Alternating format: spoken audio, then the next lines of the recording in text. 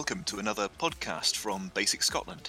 These are a series of brief snapshots about less talked about topics within pre-hospital care in Scotland, and some deep dives into some more specialist areas with experts from a variety of disciplines. My name's Dave, I'm an Army surgical trainee, a basics responder and a mountain rescue doctor based in Pitlochry. Today joining me we have Catherine Buckland. Catherine is a commercial diving instructor and dive medic based down in Plymouth, normally, where she trains commercial divers and does a lot of work training up folk for the Arctic and Antarctic. That work regularly brings her up and around Scotland and further afield to colder places. In amongst this, she's one of the faculty for World Extreme Medicine, which is an expedition medical training company that lay on the Extreme Medicine Conference in Edinburgh each year.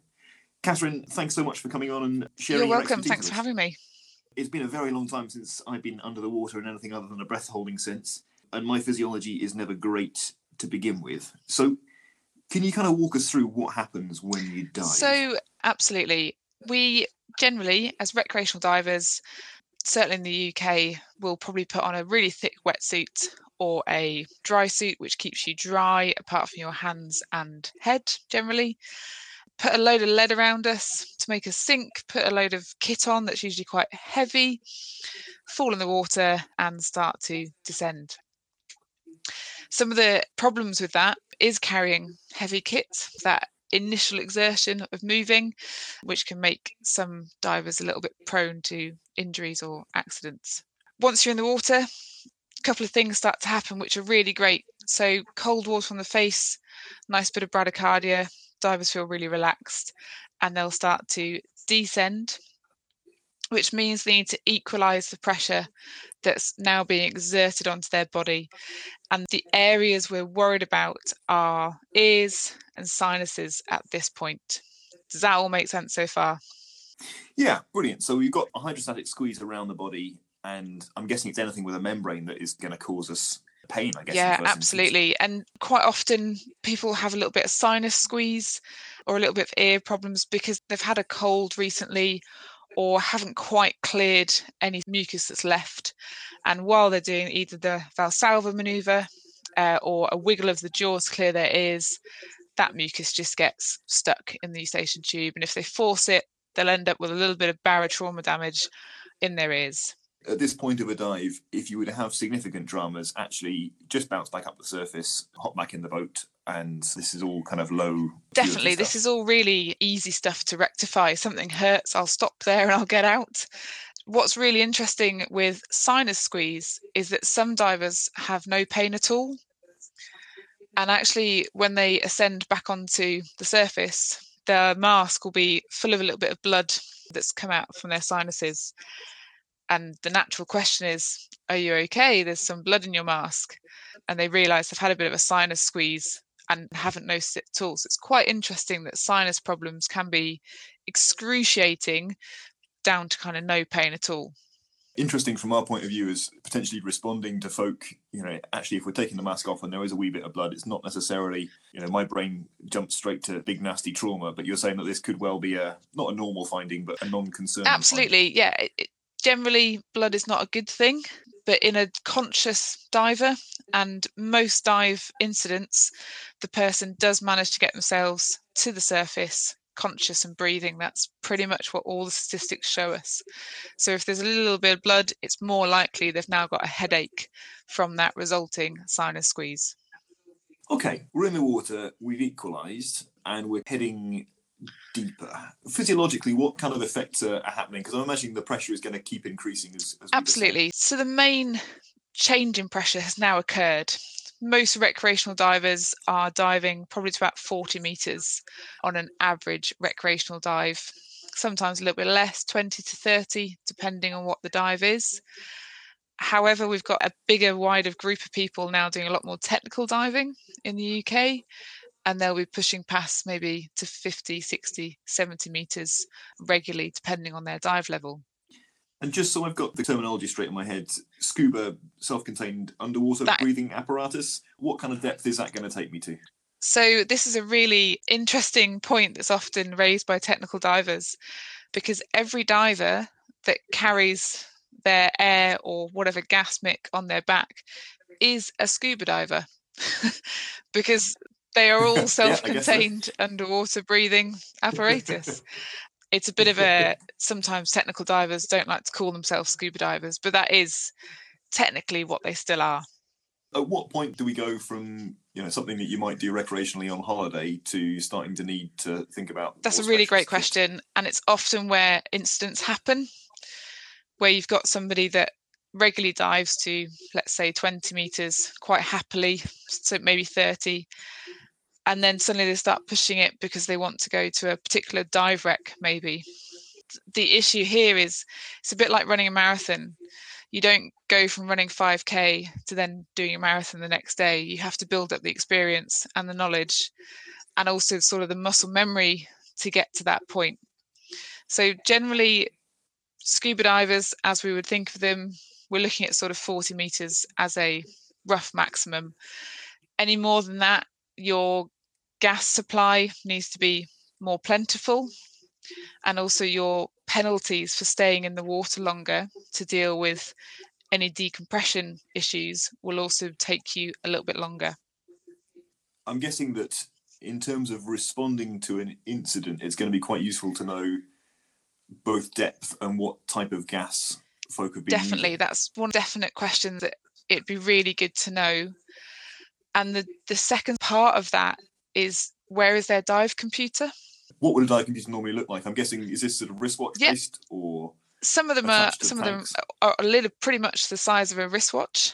In the recreational diving population, as with the UK, we have an aging population.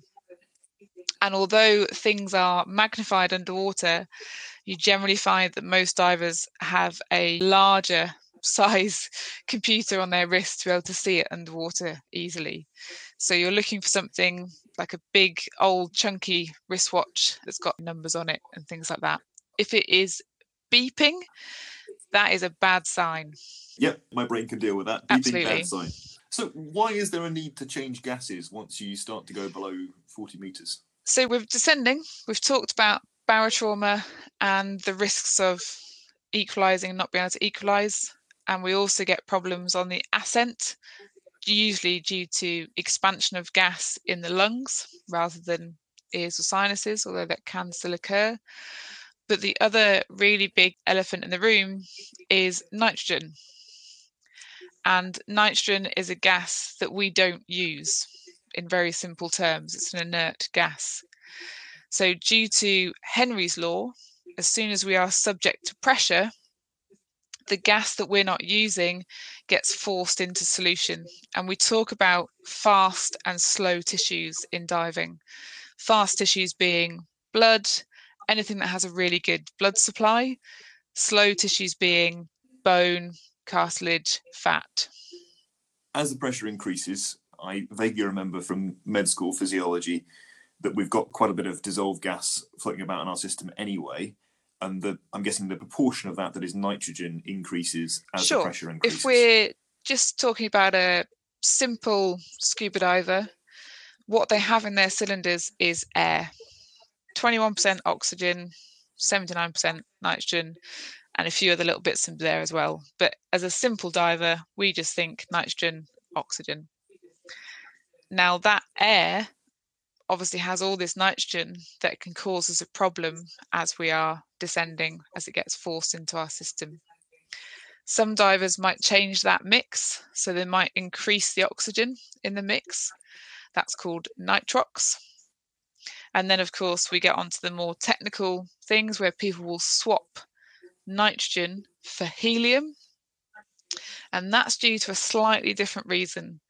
And the reason being is that around 30 meters, nitrogen becomes a little bit not toxic to us, but it causes something called nitrogen narcosis, which is essentially like feeling a little bit drunk underwater. And you can imagine at 40, 50, 60 meters, that effect increases and can occur and cause unconsciousness. So some divers swap the nitrogen for helium. Having had what I can only assume was a very mild nitrogen narcosis, it's not an unpleasant sensation. And actually, I would have thought part of the problem is impaired judgment. You're totally right. most divers, a little bit of narcosis. It's quite nice. You feel very calm and at ease and pleasant about life. But some divers can get a little bit confused and maybe don't read their gauge properly. They don't realise they're running out of air. Or there's been cases where divers have taken out their own regulator to try and give air to fish because they think they have a problem. So very much impaired sense of judgment there. Fair enough. So we've gone down, we've pressurized ourselves, and I'm guessing with pretty much whatever mix of gas we've used, we're going to have an issue with diffusion of Definitely. gas into tissue. So whatever inert gas we've used, because we can't use 100% oxygen, because oxygen becomes toxic to us past a certain partial pressure. And for 100% oxygen, that's about 6 meters. So that's not very deep. So whatever inert gas we've used, we're going to have a penalty to then have to come back up and let that excess gas that's dissolved into our body then off-gas itself. And I'm guessing this is where your fast and slow tissue starts to come into play. You might have heard of people like rebreather divers. So rebreather divers are able to actively change the gas mix that the machine gives them. So they are always on the optimum gas mix. So that enables them to stay down for a reasonably long amount of time and generally to not have too much decompression penalty. If you're on a fixed gas in the back of your cylinder, then you have to plan accordingly. And your computer will give you different stops on the way up. And these stops could start as little as deep as 15 meters, even deeper sometimes, to make sure that you allow your body to off gas safely on the way up. At this point, I'm straying into the knowledge of diving coming entirely from Hollywood films. And it seems that there are invariably occasions where people need to ascend more quickly than is ideal. What are we going to start to see if you don't have the ability to take those time penalties and off gas? This is where most of the dive problems occur, actually. So the really common things we get with diving, we get ear barotrauma, very common to see, ear pain. But if someone is unable to complete their decompression obligations or to ascend at a safe rate, it's usually because either they have mismanaged their dive, so they've run out of gas sooner than they expected. If they're a new diver, then panic is often a factor. Maybe they've gone deeper than they're used to and they're quite nervous about that. That's not an uncommon thing. And certainly for me, having taught probably thousands of students now, panic is quite a common occurrence if people are a little bit unnerved about how deep they are and how much water they have above them. But the other side of that is something might just have gone wrong, a kit failure or an injury of some sort, or maybe just a mismanagement of their dive. So they'll ascend a lot quicker because they just need to get up. What kind of effects are we going to see on the body? What a really nice thing about dive incidents is that if it's going to be bad, it's going to be bad quite quickly. So on the surface, if someone is conscious, breathing, excellent. You've probably got a few minutes, to make a cup of tea, have a think about things and make a plan to get them to a recompression chamber, which is the only solution for this problem. If they've got to the surface and they are already unconscious, then it's probably going to be a bad one. And I always think that's quite nice in diving, is that if it's going to be bad, it'll be bad quite quickly. So the things you're going to see will range from limb pain to perhaps immediate collapse on the surface, which is commonly associated with arterial gas embolisms. You could see paralysis straight away, depending on where those bubbles have formed. So as you've come back up, those bubbles have caused a blockage somewhere, just like a clot. And presumably also there's the potential for barotrauma to the lungs through that decompression as they come to the surface. Generally, if you're coming up quickly, you should always be breathing normally. If you haven't got anything in your mouth, if you've decided to spit that out for whatever reason as a new diver, you should be breathing out. Now, the only time you're going to see a real issue with lung barotrauma is if the buddy of the diver has lifted an unconscious diver and perhaps they weren't able to vent their airway. And you're going to see probably a problem there with barotrauma that will rapidly become a tension pneumothorax due to that expanding gas in the lungs. There's a fair chunk of physiology and a lot more physics than I'm entirely comfortable with. Let's fast forward to the point at which you've got a diver on a boat who's unconscious. What's your approach to this the is where it unconscious becomes diver? quite simple. Your listeners will perhaps be pleased to know. Treating an unconscious diver is the same as treating any unconscious casualty, pretty much. The key things we want to think about is getting them onto some oxygen as quickly as we can. A side note here, pulse oximeters don't really work that well on divers unless you get it onto a warm, dry part of the body, but fingers, ears are usually a bit too wet and a bit too cold. The other key thing to think about is to loosen that equipment around them. So if they're wearing a dry suit or a wetsuit, can be quite restrictive around the airway. So definitely getting that cut off swiftly is useful. And other than that, there's not a lot you can do with that unconscious diver other than manage an unconscious person and know that you need to get them to a chamber probably quite quickly. The last two key points there is to isolate their equipment, because if there is a death and perhaps this person was at work, there will be an investigation and they will want the equipment. And the other real key point is, where is the person they were diving with if they were diving with somebody?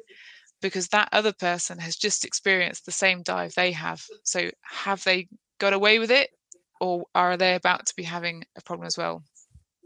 Interesting. And presumably if somebody has panicked and rocketed up to the surface, there's a chance that the body is going to be decompressing at a more sensible rate on. Yes, there's a good chance that if you've got one diver with a problem, you might have a second diver with a problem. Not always. And here's the real kicker with the physiology, is that diver A could plan and execute a perfect dive with no underlying risk factors such as obesity or age, but they could still end up having a decompression illness. And that's the real tricky thing with diving, is that the dive tables that the computer uses, the algorithms, they are effectively still all theoretical. So that's a real twist on diving, is that actually you could still have a problem. We call it an undeserved bend because it feels a little undeserved. So essentially anybody that's been under the water using any kind of breathing apparatus, there is a significant chance that a deteriorating patient, we've got some element of you've hit the nail on the head. And illness. For any person that's been out of the water, that's been diving and still has that residual inert gas in their body, if they experience any pain or any symptoms, we assume that has to be from an effect of the diving. And that's where it's quite interesting if you were to get a patient in that maybe, very unfortunately, has had a car accident on the way home from their dive that day. It would be very interesting to see what perhaps caused that car accident, because we would still have to take it as, okay, they've still been diving, and that inert gas in your body takes anywhere up to 12, 24 hours we talk about to make sure they're completely off gassed again and back to normal. So there's potential for impaired decision making, for emboli, for cardiogenic and neurogenic effects. Definitely, and that's an unusual one, and we tend to find, certainly down here in the southwest, when the weather's nice and it's a bank holiday, people come down, they go for a dive, and that evening perhaps they're not rehydrating with the best fluids they should be, and maybe 6-8 hours after their dive they realise that the pain in their arm hasn't gone away and that they still don't feel very well, and actually maybe this is a problem that's going to cause them a bit of a long-term issue. Interesting. And I guess from our point of view, RTCs are very much our bread and butter, but having that niggling thing in the back of your head, if you've got a person who's got a pile of dive kit and damp wetsuits in the back of the car, I'm guessing things like Entonox here. It certainly is. I was just going to mention that. You beat me to it.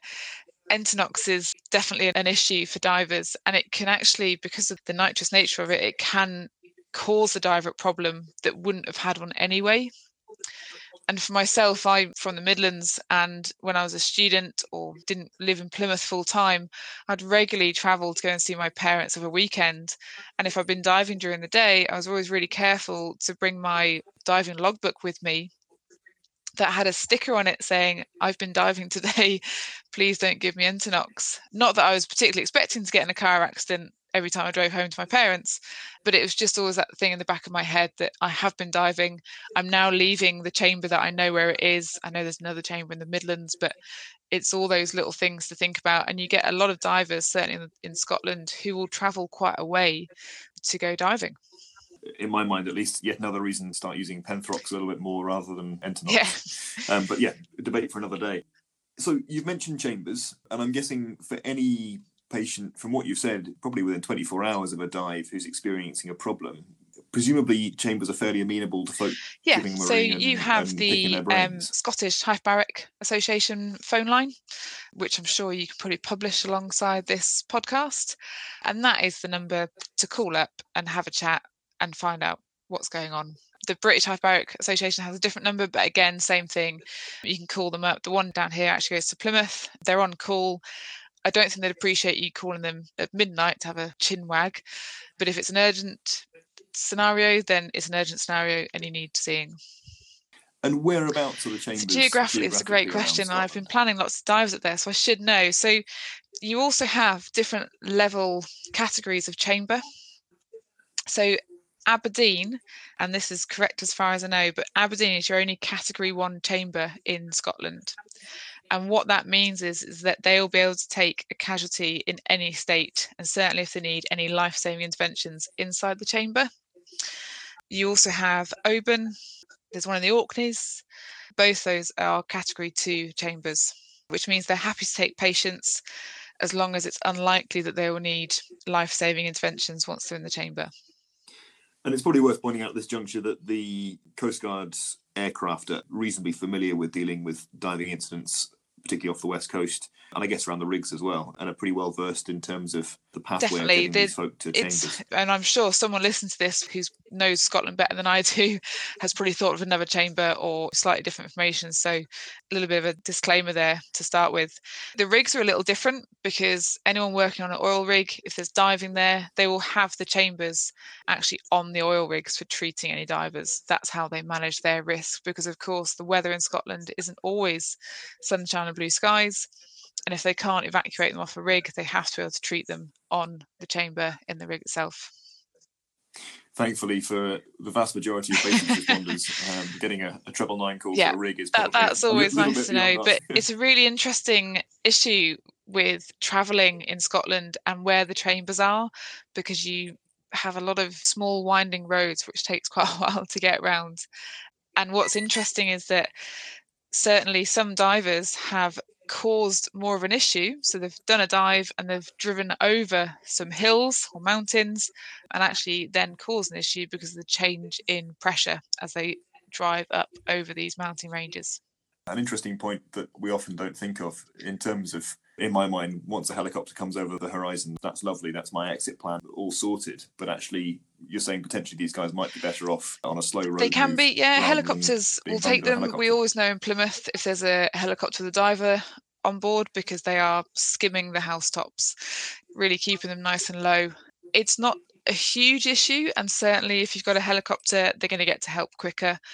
It depends on the casualty, to be brutally honest, and depends on what your road exit's going to be. Certainly for me, looking at the west coast of Scotland, there wasn't really a drive that didn't incur at least sort of 1,400 metre rise. Again, a Scottish local may be able to find a better route than I did to get to a chamber. It all adds into the thought processes. Now, you mentioned earlier on about risks of things like tension pneumothorax and gas embolism. If you get to a point where you've got a diver who is in cardiac arrest, so let's say they've been scooped and run from wherever they were diving, and dumped on the shore, and we're responding to them as they've arrived at the pier. Would you routinely decompress chests? It's Is there definitely anything worth different that you would do keeping for that these in folks? mind, that if someone's been lifted from any sort of depth and they were lifted unconscious, that there is a potential they've got lung barrier trauma. Absolutely. It's not something that would be routinely done, but it's something that needs to be checked in terms of your pre-hospital care. You'll probably find that the divers or dive boat or other people around them are just starting basic life support because they don't have any of the equipment. And certainly if they have got pneumothoraxes, then that's not going to make that much easier. So it's absolutely a consideration to think about. It depends on when that cardiac arrest happened. And interestingly, it's actually one of the statistics that we find that gets put down as a dive incident, which is elderly population or slightly overweight or slightly unfit people do tend to have cardiac arrests on dives, and it's then actually put down as a diving incident, although they could have had that cardiac arrest just driving home. So it's not necessarily a diving problem. It may just genuinely be a cardiac arrest problem, but because they've been lifted from possibly some depth, we have to think about all those other bits that come into it. But in that immediate situation, obviously standard basic life support and scoop and run, and don't worry too much about any sort of decompression illness at that point. Presumably, just the fact that we're going to be giving them positive end expiratory pressure and ventilating them, that's going to do a degree of off-gassing. Yeah, as definitely. You're going to be helping them anyway. All of the stats show that finding them on the surface unconscious cardiac arrest is unlikely. You generally get them conscious, which is great, but nothing really changes from a pre-hospital care point of view. I know you're going to talk to a hyperbaric doctor, sort of from the chamber on point of view, and they might have a different viewpoint of that. But from pre-hospital care, it really is just basic life support at this point and manage them as best you can. That gives us a really nice overview of the physiology and of why there's this kind of horribly complex disease process that's happening. Yeah, I mean, I've got probably surface. A couple more things just to throw into that people tend to, I don't know, it's like climbing. I'm not a climber. So if someone talks about pitches and grades of rope and things like that, I'm lost instantly because it's not my background. Now, if someone was to say to you, they've had an oxygen toxicity hit, that might worry one of your basics responders. Do you know what an oxygen toxicity hit is? Talk me through it. So someone has perhaps analysed the mix of their gas incorrectly, or they have exceeded the depth limit for that gas. So every gas has a depth limit. And what we're worried about is the oxygen. And at a partial pressure of 1.4 or thereabouts, going past that partial pressure can result in basically a seizure underwater. And it's as a result of oxygen toxicity. Now that's got to be quite scary for the buddy to try and get this person out. And I'm sure people then would think, well, they've had an oxygen problem. Surely I can't give them oxygen because they've had an oxygen problem. Well, actually, now that we're back on surface and we aren't subject to that pressure, the oxygen will no longer have an adverse reaction to that diver. So oxygen can absolutely be given on the surface.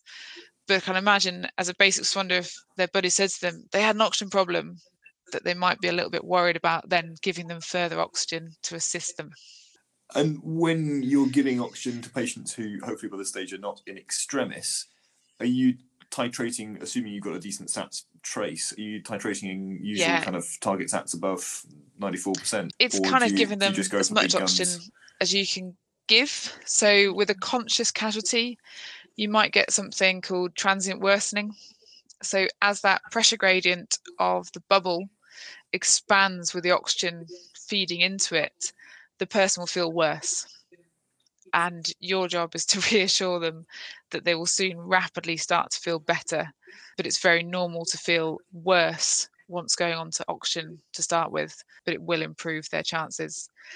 What you might find with the local dive club out and they've put them on oxygen, what is quite a common thing is they'll have them on a demand valve, which they're holding to their face and breathing from.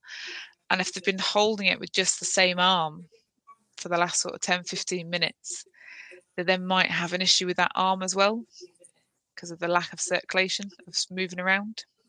So getting them to switch over, and presumably once we're there, absolutely get them to switch over, the more conventional mask. and once you're there, you're going to be changing them over anyway. But just be aware of that if they've been holding that mask up for 15-20 minutes, which is about what you get out of a standard D-size cylinder in the diving world. It's not uncommon for them to maybe have a bit of an aching arm, which perhaps might not be an issue, but it's just something to be aware of.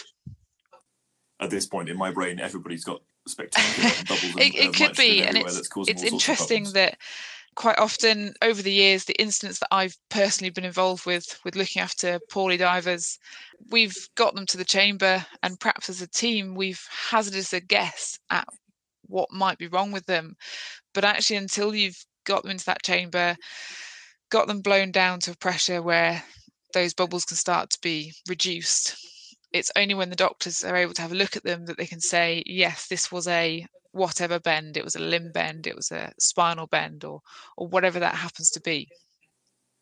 And actually, from what you're saying, it's not really going to affect my management at the roadside, because all I'm going to do is it's super simple, isn't it? And how nice is that to have a subject that's super simple.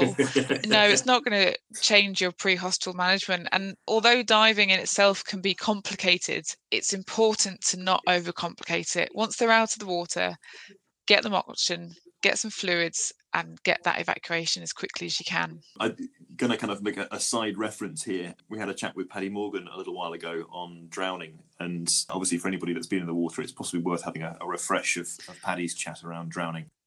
My last little pearl, or couple of pearls, if someone gets an audiovestibular bend, they will be falling off whatever bed you've put them on and feeling incredibly distressed. It's a really nasty bend. They'll be vomiting.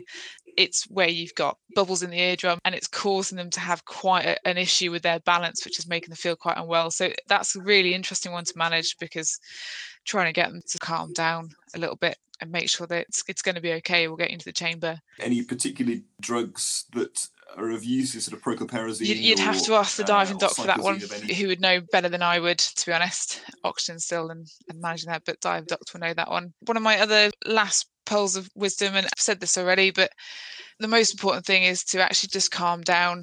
That diver's probably had a bad dive, and whoever was with them has had a bad dive as well, and will probably want to tell you all about it and how they've narrowly escaped death. And sometimes it can feel like that when you finish a dive, to be fair, and it's a bit stressful. But if it hasn't gone wrong incredibly at this point, then you've probably got a bit of time. So try and get a dive history. Uncontrolled ascents or descents, certainly with new divers, will probably result in barotrauma that haven't quite got their buoyancy correct. And my sort of very last pearl of wisdom is the general public. When I say general public, I mean sort of the average person assumes quite incorrectly that deep diving is where the dangerous things happen. And they are right to a certain extent. The deeper we go, the more risk factors we have, gas management, planning, decompression allowance as well. However, you can experience barotrauma in very shallow water. And in fact, arterial gas embolisms have been recorded in depths as little as 1.2 meters. So don't take that assumption that just because it's a shallow dive, that they might not have an issue. We've been getting all of our presenters to give 3 top tips. What would your suggestions be for basics responders? I think I've just said a couple of them, but so a beeping dive computer is bad. It means that something's gone wrong on the dive, and never trust a diver that says that's what it always does. It shouldn't be beeping. Try and get that dive history. Just tell them to walk you through the dive. Even if you're not particularly listening, you'll probably pick up a few pearls of wisdom. They're bouncing around, they had a problem with a mask or a fin or something, which probably caused them to descend more than they'd planned or faster than they planned. And just that depth again, don't assume that a shallow dive doesn't resolve an issue. And a lot of divers themselves will not believe that. They'll say, well, I was only in X amount of water, I can't possibly have a decompression illness problem. But you can, unfortunately, if you've got an underlying issue, so a PFO, or you're dehydrated, or you're obese, or you're under the influence of drugs or drink, or you're elderly. All these risk factors could mean that you have a problem when you're not expecting it. Fantastic. Catherine, that's brilliant. And thanks so much for giving the physiology breakdown and the basics of how we can do it at the roadside. And the plan, I think, is to come and have a chat with some of the dive doctors to look at the chamber end of things. Actually, diving is relatively safe and there's not a lot of diving incidents, really. So that's probably why your responders, thankfully, don't have to get called out to too many of them. And long may that stay the case. You're welcome. Thanks for having me. Catherine, thanks so much for coming on to join us. That's it for this week. If you have any comments or questions, visit the podcasters page and leave us a reply in the box at the bottom. Join us next week for another podcast from Basic Scotland.